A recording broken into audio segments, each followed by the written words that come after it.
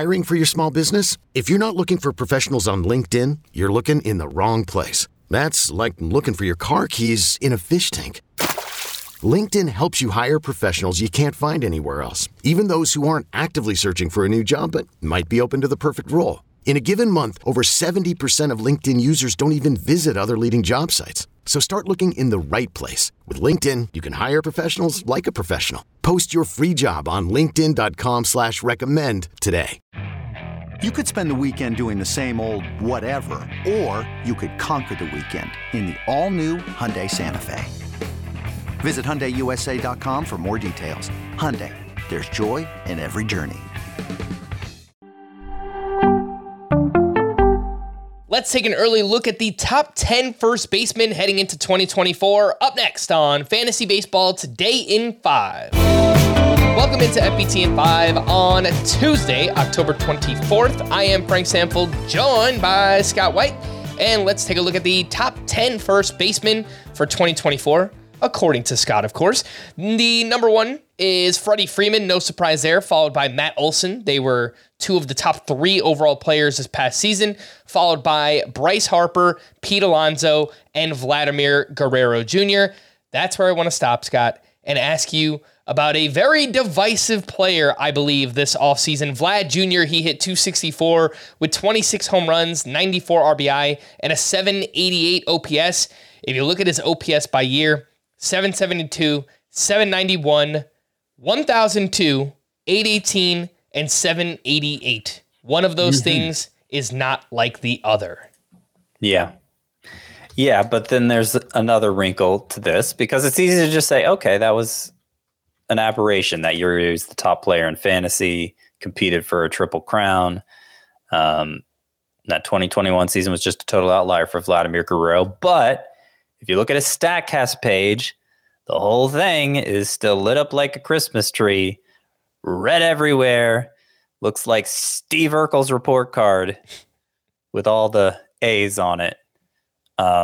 It's good. It's really good. So his expected batting average this year was .291. He only hit .264. His expected slug was .494. He only slugged .444. He was one of the biggest underachievers by data was Vladimir Guerrero.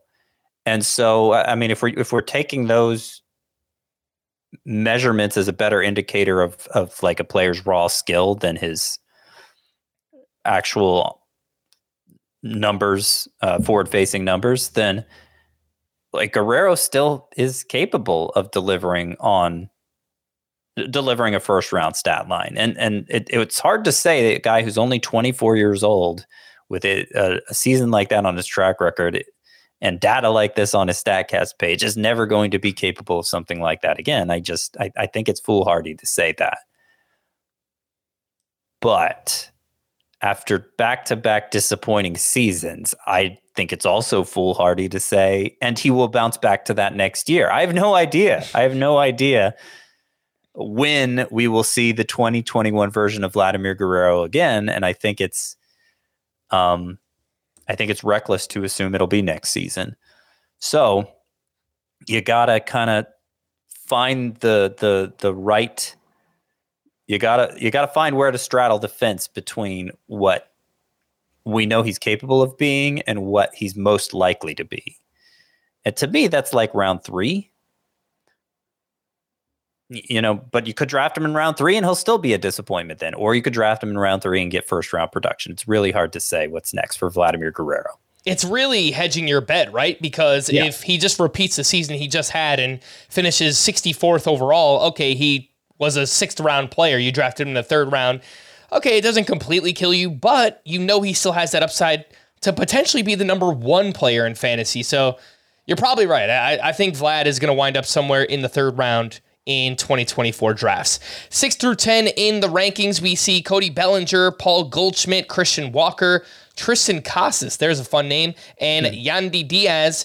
The one I actually want to ask you about, Scott, is Cody Bellinger, who finished as the 12th overall player this past season in just 130 games. He hit .307, 26 homers, 95 runs, 97 RBI, 20 steals. A true 5-category contributor. Lowered his strikeout rate back to the level we saw back in his 2019 MVP season. And that's the end of my analysis, Scott, because the quality of contact, according to StatCast, was quite poor. It didn't really back up what he just did. And we had these past 2-3 years where Cody Bellinger just looked completely lost at the plate. So, man, much like Vlad Jr., I think Bellinger is going to be a pretty hard one to figure out this offseason. Yeah, another divisive one, and I got him ranked back-to-back here, 5th and 6th. So, I mean, while Vladimir Guerrero was one of the biggest underachievers, according to StatCast, Cody Bellinger was one of the biggest overachievers. And after 3 just miserable seasons, the fact that his big rebound to MVP caliber numbers is underlined or, has that underneath it, has those questionable StatCast metrics underneath it, doesn't inspire a lot of confidence going into 2024. And yeah, he's hitting the open market.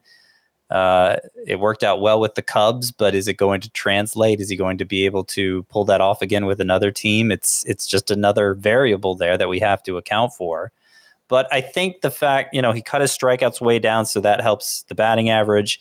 He stole 20 bases. He's capable of contributing in enough ways that even if he doesn't quite live up to our expectations power-wise, I think there's a chance he has a pretty good season. I'll also point out that while the StatCast numbers, the percentile rankings for exit velocity and such were pretty middling, they got better over the course of the year. So rather than his Cody Bellinger's actual production being pulled down to the StatCast readings were pulled up closer to his actual production.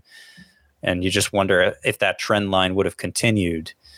I know that's kind of an optimistic way of looking at it, but I think I don't know. I don't know. Like I could understand just being totally out on Cody Bellinger for a 3rd round cost, which is what I think it's going to be, maybe 4th round. But at the same time, first base outfield eligible, 2020 guy with good batting average potential. I don't know. At some point, you can't pass that up. And if you want to find out the rest of Scott's top 20 first basemen for next year, you can find that on the website, cbssports.com/fantasy/baseball. And for more extensive fantasy baseball coverage, you can listen to the Fantasy Baseball Today podcast on Spotify, Apple Podcasts, the Odyssey app, or anywhere else podcasts are found. Thanks for listening to Fantasy Baseball Today in 5, and we'll be back again on Thursday. Bye-bye. Hey everyone, this is Jimmy Conrad, your favorite former U.S. men's national team player and the host of the Call It What You Want podcast. And I'm here to tell you that Vuori is a versatile clothing brand that speaks my language. It's inspired from the coastal California lifestyle, just like me. Its products stand the test of time, just like me. And also just like me, it endeavors to inspire others to live vibrant, healthy lives. Vuori gear is designed to look great in everyday life while also being perfect for any workout activity. I'm currently rocking the men's Sunday Performance Jogger, and don't let the name deceive you. You can wear these babies any day of the week and in any situation. I'm talking going to the office, running errands, the gym, whatever your heart desires, because Vuori is an investment in your happiness. For our listeners, they are offering 20% off your first purchase. So get yourself some of the most comfortable and versatile clothing on the planet at vuori.com/sports. That's VUORI.com/sports. Not only will you receive 20% off your first purchase, but enjoy free shipping on any U.S. orders over $75 and free returns. Again, go to vuori.com/sports and discover the versatility of Vuori clothing.